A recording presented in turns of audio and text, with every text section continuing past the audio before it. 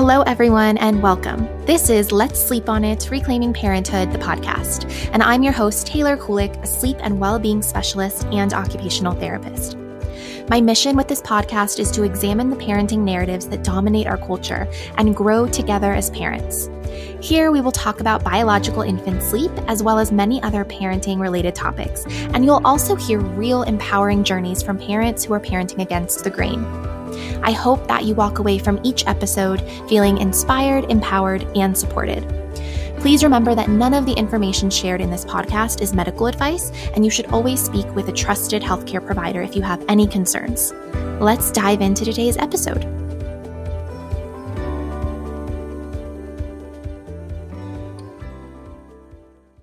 I wanted to take a moment to tell you guys about my favorite baby food brand. So I actually don't buy a lot of baby food and I don't use it a lot, but I do like to have some baby food, some pouches on hand just for those moments where I feel like I need something convenient or I need to just throw something in my diaper bag and go.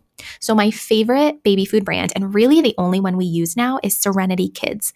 The reason that I love Serenity Kids so much is because they focus on nutrient-dense foods such as pasture-raised and grass-fed meat and organic vegetables. So I know that the quality is amazing and I feel safe and confident feeding it to my baby. You can go to myserenitykids.com and use the code TaylorKulik15 at checkout to save 15% off your order.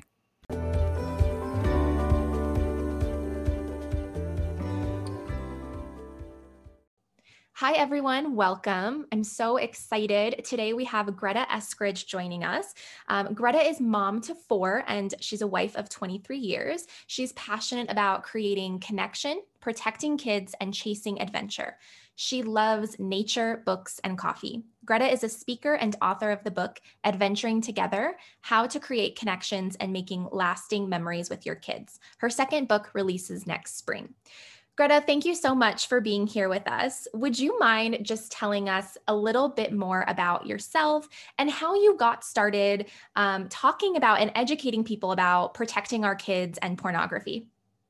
Yes, thanks for having me. I'm thrilled to be here, and I'm so grateful that you want to have this conversation because it's so important. Let's see, a few other things that aren't in my bio. I homeschool all 4 of my kids, and I have from the beginning. My oldest is 17 now, and I have a 15-year-old. Those are my first 2. They're boys. And then my daughter's 13, and my youngest is another son, and he's 9. So I have entered a new stage of parenting. I'm deep in the teen years, I feel like, but still quite a ways to go. So I love it. And before I was a homeschool mom, I was a high school teacher in public high school. And I love teens. So being a mom of teenagers hasn't been scary to me because I just love being with them. I think they're awesome.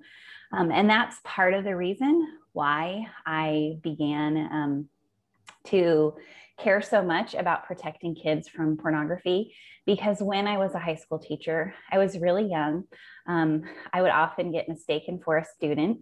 And I was pretty naive. And I had grown up in a home that was really beautifully sheltered. And my parents had, I like to say, raised me in a really safe and gorgeous, wonderful bubble. But when I got into the real world, I learned that there were some things that were pretty dark out there. And one of those things was pornography. And I even encountered soft porn in my classroom with some of my 9th grade students, boys who had pictures in their binders. And I was like, what in the world is happening right now? How do you carry this around and not feel any remorse or anything? What? And I realized I had so much to learn. And that was sort of a spark to me to think ahead. How am I going to address this when I have my own kids? What will I do? And how can I help them? Because as I talked to those young boys in my class, I realized nobody had ever said to them why pornography wasn't good for them, why objectification of women was not something that was going to help them or women. And nobody had talked to them about it. So I was like, well, that's where I have to start, is it has to become a conversation in our family. And so even before I had kids, I realized that was something that I wanted to address. And then once we had kids and they've been growing up in the world that is now saturated with screens and technology and easy access to pornography, it's become more and more important to me to protect my own kids, but now also to help protect other kids. So that's why I'm here. That's amazing. Well, we're so grateful that you're here. I know I'm so grateful that you're here. And I've heard you speak on other people's Instagram accounts. And I think the education and awareness that you're spreading is so important. Would you mind just kind of starting from the beginning and giving us a basic understanding of, what is the issue? Like, do we really live in a pornified culture? Why has that happened? And why is that a problem? Because I think, there might be some listeners that don't really fully understand the potential harmful effects of porn. Okay. Yes, there's so loaded question. Yes, it's great. I love it. You're getting right to the heart of the matter. Well, I like for people to understand that pornography impacts the consumer on multiple levels. It impacts them on an emotional, mental, spiritual, and even a physical level.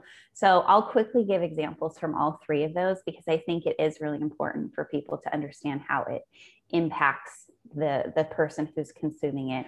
So we're not even talking about the people who are creating it and all of that. We're just going to talk about the person who consumes porn and what it does to them. On an emotional or a spiritual level, there starts to become just a withdrawal from real life connection, real life relationships, because porn becomes this quick and easy substitute. And that's kind of the lie that porn offers, is it says, oh, you can have intimacy, you can have connection, but really you can't, because it's just a screen. There's no real life connection. And then what happens is the shame and the guilt and those feelings intensify. And then the consumer begins to withdraw from real life relationships because of the feelings that they're doing something that they know is not good for them. And so it also impacts emotionally and spiritually the way they interact with other people, because that viewing of other humans as a person that is no longer really a person, but an object to be used and even abused for their pleasure, it impacts the way you see real life people. And that is not something anybody wants to have, right? So that's an emotional and spiritual impact. There's a book that I read recently. It's called Raising Boys Who Respect Girls. And in the book, the author quotes a study where he says that he was speaking to young men, college-aged men who considered themselves respecters of women. And one of the things that they said, like, I can't remember the exact number. I'll get it so you can put it in your show notes. Awesome. But a startling percentage of these young men who call themselves respecters of women said that they would be willing to rape a woman if they knew they wouldn't get caught. And that's what I mean by the intense emotional and spiritual and even mental impact pornography can have on a consumer, because they stop viewing a person as a person. There's no respecting and celebrating of a human being. Instead, it's just this image on a screen that is being abused. You're observing it, you're partaking in it, and in a sort of absent way, you're actually partaking in the abuse as well.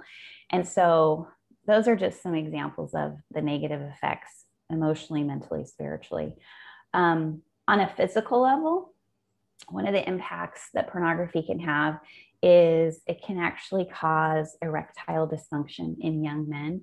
In fact, for the first time in history, we are seeing young men who are struggling with erectile dysfunction, which you think, well, that's been around for a long time, but erectile dysfunction has traditionally been something that's impacted older men, and it's because of a physical, medical reason, right? It's not because they're 20 years old and they've observed so much porn that they can no longer be aroused by a real life person.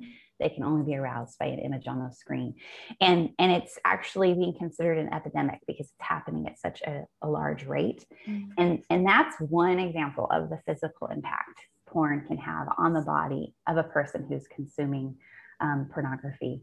And I have so many more, but we need to keep talking about other things. Yeah, that's great. That's great. Thank you for sharing. It's not great, but thank you for sharing that. I think that's such important information for everybody to be aware of, but especially parents, because if we can imagine, if we know that pornography can have this impact on anybody, including adults, yes, I can only imagine how much worse those effects can be on children who don't have fully developed brains. Yes, that is a really important point. And the thing is that because adolescents are still developing and their brains are still so malleable, the addictive qualities of pornography are incredibly powerful for that young developing brain. I mean, pornography is considered to be as addictive as something like cocaine, because it releases that dopamine hit that feels good. And so then your brain and your body say, oh, I want more. And it becomes incredibly difficult to turn away from it. So I don't say that to scare parents. I say it, like you said, for parents to know this is a serious issue and we want to help our kids not begin to use pornography so that they don't have to deal with the myriad of negative effects. Absolutely. So Greta, why do you believe that connection is so important in parenting and also for protecting our kids from pornography? I love the idea of giving our kids something to see and something that is true, like real life connection, real life relationship, to hold up against the lies that pornography offers, which, like I said before, pornography offers this idea of connection. A lot of times people choose pornography because they are lonely or they are longing for a relationship, but it's not a true relationship. It's not true connection. So if we pour into our children and we show them what real relationship is like, what real connection and real intimacy is like, by pursuing them and by spending quality time with them, by choosing to connect with them on multiple levels, then they will be able to more easily discern, oh, what pornography is offering me isn't real, and I'm going to choose the good. Because I think as parents, it's really easy for us to want to just say, I'm going to put a filter in a phone, I'm going to put something up on, to block this bad stuff on their screens, and I'm going to say, don't look at porn, it's bad. And then we leave it at that. But we have to offer them alternatives. We have to offer them something good and something better to choose instead. We also have to recognize that when they are old enough to leave our house, they can ditch those filters and those parental controls. Right. So we have to begin to give them the ability to recognize the negatives of pornography and the lies that it has, so that we can so that they can choose something good when they're on their own. I love that. I think that's so important because, like you said, we can't control everything that our child is exposed to. We can do the best we can, but at the end of the day, we have to be having these discussions with them and also talking about it with them, not just ignoring it and pretending that it doesn't exist, because that's not really helpful to them. Can you share some practical tips for helping our kids react to porn exposure as safely as possible? Sure. I love to tell parents that they need to give their kids a porn plan, which I know sounds so weird. And everyone's like, what, a porn plan? But I mostly call it that because they know they'll remember. And really, that is what you have to have. They have to have a plan for how they'll respond. I mean, it's just like you tell your kids what to do if they get lost. Like if they get separated from you, you tell them, here's what you need to do. They have a plan, right? And it's the same idea. You're doing it for their safety. So the first thing you have to do in your plan is you have to tell them what pornography is. Even if they're little, I suggest that you start talking to your kids by about the age of 6. And that's because by the age of 6, most kids are spending time on screens, especially in the past year. I mean, how many kids, even kindergartners, are on screens for a great portion of the day, right? So they need to know what pornography is. If they're little and they have no concept of it, you give them a most basic and simple definition. Something as simple as there's this thing called pornography. It's bad for your brain and it's bad for your body and it's bad for your heart. And so I want to keep you safe from it.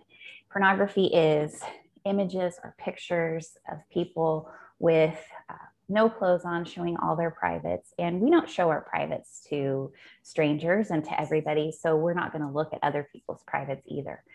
And so a simple definition like that is great for your little ones. If your kids are older and they've already encountered pornography or they know what it is, you can adjust your definition according to their developmental age, right? But you need to tell them what it is, first of all. Secondly, you need to let them know where they might encounter it so that they're not surprised when it happens, because it's not just going to be on the screen. It could be something like they see a pop-up ad and they click on it and, oh, wow, this is not what I was expecting. Or they do a Google search, or they can find it in a book from the library. I mean, it could be somebody on their team at school for baseball or whatever shows them on the phone. So just give them a few examples. This is where you could run into it. So that when it, like I said, when it happens, they're not paralyzed. Like, wait, I wasn't expecting this, and they don't know what to do. Preparation is key. And then the third thing you'll do in your plan is you will tell them how to respond when they see it. So they can turn the phone over, close the laptop, physically walk away from the person who shows them or is talking to them. Like, give them like real life action to take, to say, I don't want to look at that if a person's trying to show them. Give them language to use. Those things are all really helpful. They're empowering for your kid. And talking about it beforehand is so helpful. It's just like when you're on a plane and they tell you what to do if there's an emergency, because they want you to have the idea ahead of time.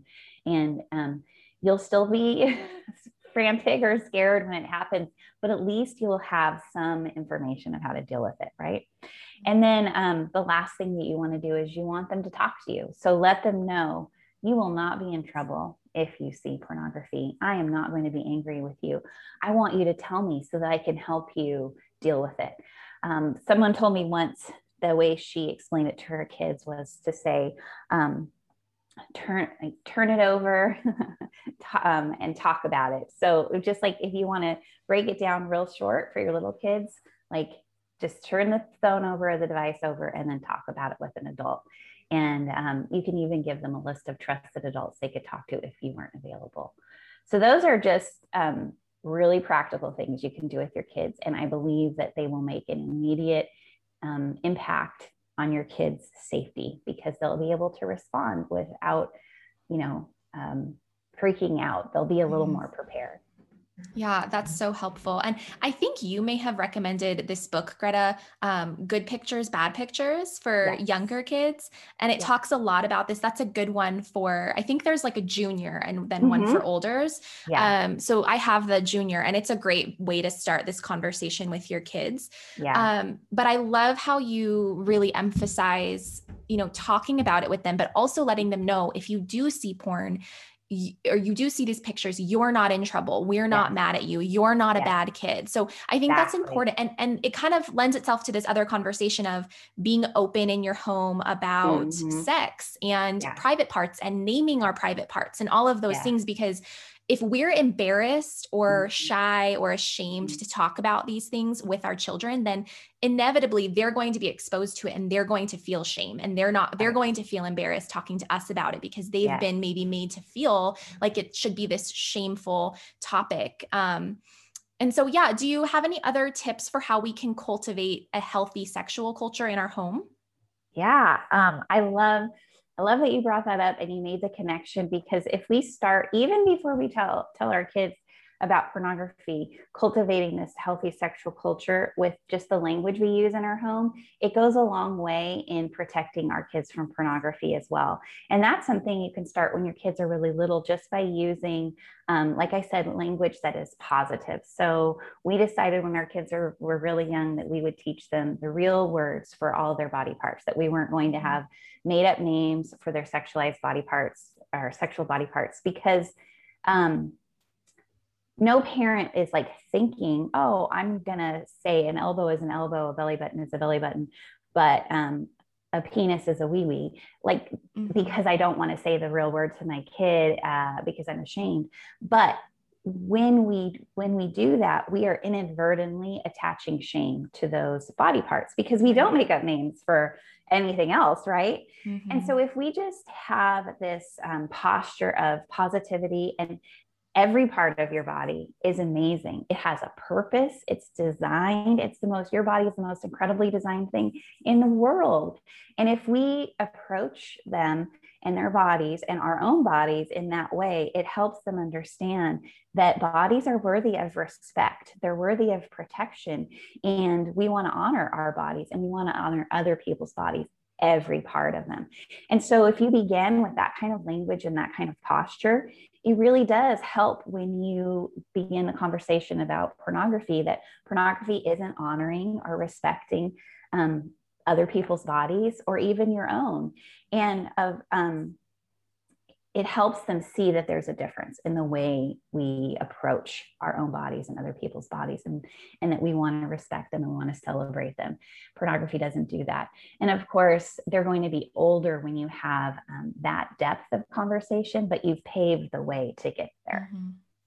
Yeah, I think that is so true. And, it doesn't, like you said, it doesn't always have to be this, it's not going to be this really in-depth conversation with our littles who are, 2 and 3, but we can start from an early age, naming body parts, not being ashamed to say the word vagina and the word penis and vulva even, there's our girls, our boys too, but girls need to know there's a difference between their vulva and their vagina because, we're talking about pornography right now, but I think it's a bigger conversation and it's all kind of related, protecting our kids from sexual predators in general. And when we give them the power to name their body parts, first of all, that will dissuade sexual predators because when they see that a child can identify their body parts, they know that they live in a home that they're not afraid to talk about that sort of thing.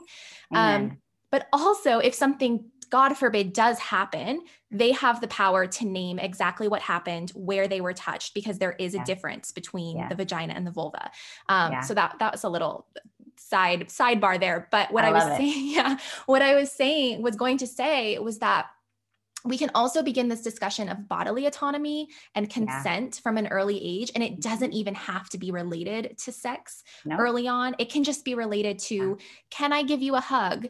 No, that's okay. Can I give you a kiss? And so not forcing our children to do these things that maybe they're feeling uncomfortable with, and letting them know that they do have a voice and that they do have a say over what happens with their bodies and who touches their bodies.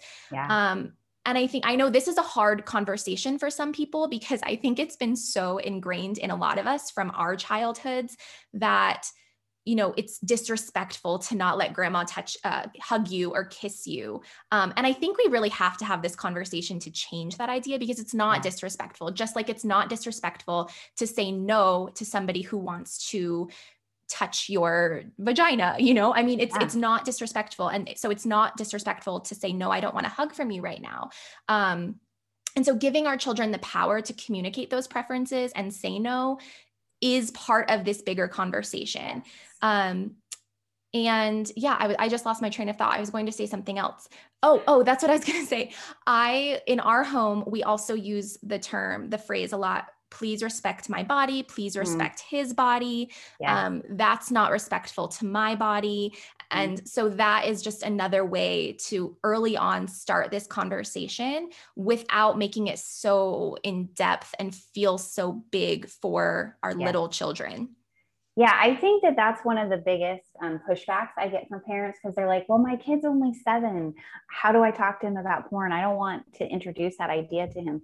But you need to understand that for your young child, they don't even know what pornography is. They have no idea that it's connected to sex. And at that young of an age, you don't make that connection for them. You don't even use the word sex because that's not what they need to know at that age. I would say under 11, that doesn't need to be part of your conversation about pornography. You also need to recognize that they don't carry the weight and the baggage that we adults carry with pornography, whether that's just the discomfort and the awkwardness that we might feel, or personal shame or trauma or hurt that has happened to us because of pornography or some sort of other sexual dysfunction in our lives.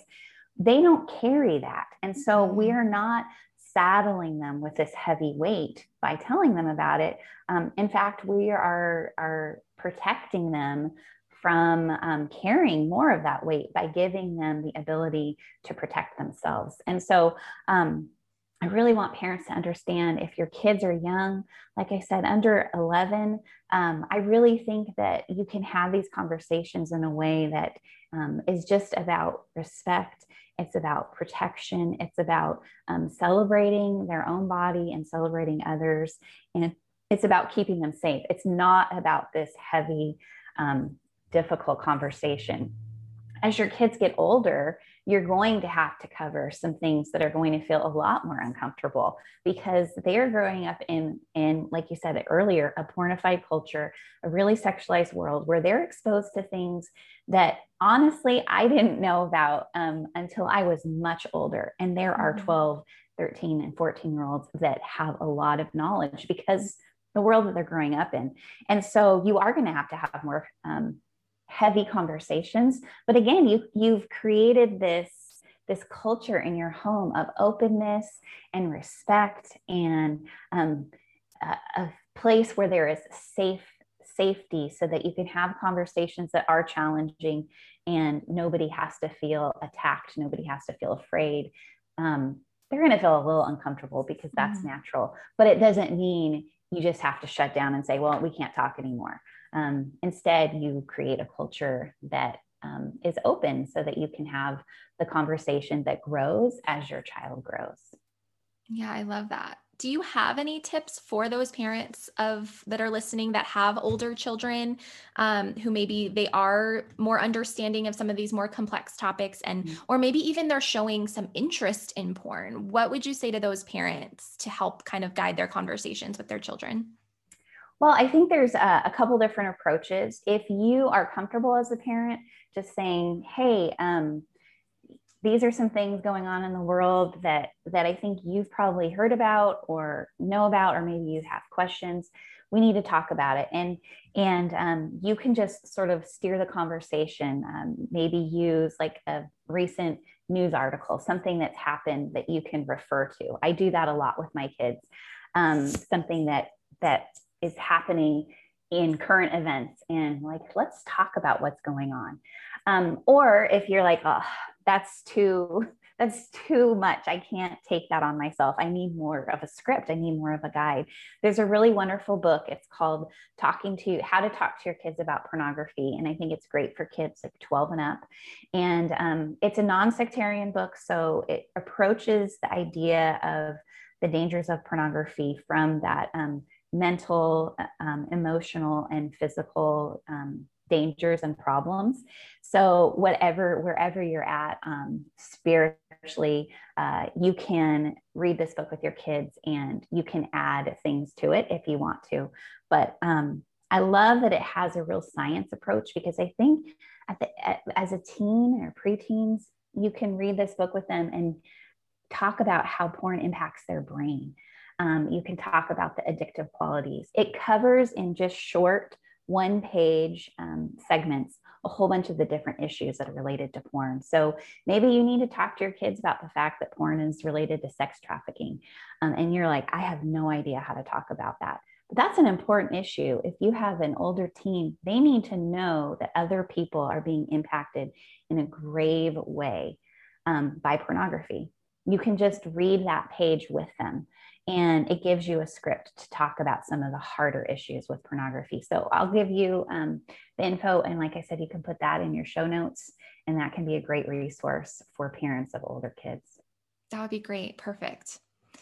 Okay, Greta. So this is a big question, but, talking about all of this and just knowing what our culture is like right now, it seems almost like too much, like it's too overwhelming. It almost seems inevitable that our children will be exposed to porn and, maybe sexual predators online, and being, inundated with over-sexualized images. And so how do we steer our family down a different path than this path that seems inevitable, considering the day and age that we live in? That's a great question. I think one of the first and best things you can do is have that open communication. So like I said, in our family, we talk about current events a lot, things that are happening, and then how it impacts us and how we will respond. So I'm going to give you a current example. This happened, I don't know, probably 6 or 7 months ago. I saw an ad campaign from Kraft Mac and Cheese. Kraft Mac and Cheese, their primary audience is kids, right? That's their primary consumer. I mean, probably some of us have scraped the bottom of the pan after we've served it to our kids, but really it's for kids. Well, they had an ad campaign that was, if you wanted to give your friend a free box of mac and cheese, you could take a picture of the box and use the hashtag send nudes, and then they would send it to your friends. Well, of course, they're like, oh, we spelled it Noods, send nudes. But that was not an accident. It was very intentional and extremely inappropriate. There is not a joke to talk about kids sending nudes. It's actually can be considered child pornography. It's dangerous. It's against the law. Totally wrong. So I was like, well, this is a perfect opportunity to talk to my kids about how they'll respond if someone were to send them nudes or ask for nudes, even though they don't even have smartphones, but still the possibilities are out there. Kids know how to work around stuff. So this ad gave us an opportunity to talk about how they would respond, or if anyone has ever asked for nudes, what they would do, why it's not okay, why it's dangerous. It was also an opportunity to talk about media literacy and how the media is trying to get them to think that pornography is no big deal. It's funny. It's a joke. The media wants to minimize and trivialize porn and to make us think that it's just funny. Like it's a joke. It's silly. Even 6-year-olds can send nudes. And so by having communication with one another and not being afraid to bring up these big topics, it allows us to talk about heavy things and allows me to help them be safe and make wise decisions, and to talk about intimate things in a way that is comfortable and it's applicable to what's happening in their life. So I think the biggest and most important thing you can do is to keep those doors of communication open with your kids and to not be afraid to plunge into difficult conversations. A couple other things you can do. You can decide, hey, we're not going to give our kids cell phones or not cell phones, but smartphones before the age of 10. I would say my kids are, like I said, my 17-year-old still doesn't have a smartphone. So we're stricter on that, but certainly before the age of 10, I would say even before the age of 13, a kid doesn't need a smartphone. They don't need unsupervised and unlimited access to the internet. And even when you have teens, you need to be really cautious about what you're allowing them to explore online. And I think you can talk about things like the safety of social media. How do kids really need social media accounts? Are they going to be happier without it? You can choose to be different than what everybody else is doing. And you can choose to make choices for your family that are safest for your family, not based on what everybody else is doing. Yeah, I love that. And Greta, that's really what my podcast is all about, is making different choices that kind of go against the grain for your family. And I love how you asked, are your kids going to be happier with social media? And my answer is no, they will not be. I wish that I didn't have to have a social media account. And unfortunately I do, because most of my business is done on social media. And so it's great for that. And there's so many positives with it. But honestly, I look back to when I was a kid, and I mean, there was some social media when I was a kid, like MySpace, and Facebook was around like when I was in high school. But before then, I mean, I wasn't addicted to a screen. I wasn't constantly feeling like I need to check in with people and tell people what's going on in my day. And I think that is so important to remember, that kids and teenagers really don't need social media, and they don't need just a reason to look at their phone. And it is addictive, just like pornography is addictive. Social media is also addictive. So I love that you brought that up, because I think that's so huge, is just allowing your children to grow up mostly screen free. Of course, screens are maybe going to be necessary sometimes for some families, and that's fine, but unlimited access is probably never going to benefit a child or a teenager. No. I think just being brave enough to be different and to say our family is going to walk a path that is best for our overall health. I mean, if you approach parenting, like, how does it impact us physically, emotionally, mentally, and spiritually? And let's make the choices that are best for us in all those areas. That's going to really have a long-term positive benefit on your family. And it's okay to be different. In fact, I think it's awesome. Yeah, I do too. I agree. And I think most people listening also feel that way. So Greta, thank you so much for sharing your wisdom with us. This is such an important conversation. I'm so grateful for you that you are opening the doors to this conversation and sharing your wisdom with people. Would you mind just leaving us with telling us how we can find you and what resources you have available? Yeah, of course. The place where I'm most active is on Instagram, and I have 2 highlights there called Fight Porn. You can check those out for links to books that I recommend, book reviews, podcasts like this one, and websites, just so much stuff to help you in this journey. And my handle is Ma and Pa Modern, or you could just search Greta Eskridge and you'll find me there. I also have a website, gretaeskridge.com, and I have articles that I've written and about pornography, about protecting your kids from it, about connecting with your kids. You can find info about my book there. So those are the 2 places that are best to find me. Great. And I will link that information in the description, the podcast description as well. Well, thank you so much for being here with us, Greta. Thanks for having me. It was really a delight to talk to you. Thank you for listening. I hope you enjoyed this episode. If you did, please subscribe and leave a review if you feel called to. It really helps our message reach more parents. You can also follow me on Instagram at Taylor Kulik for similar content, or visit my website at www.taylorkulik.com. I offer online courses where we really dive into infant and toddler sleep holistically.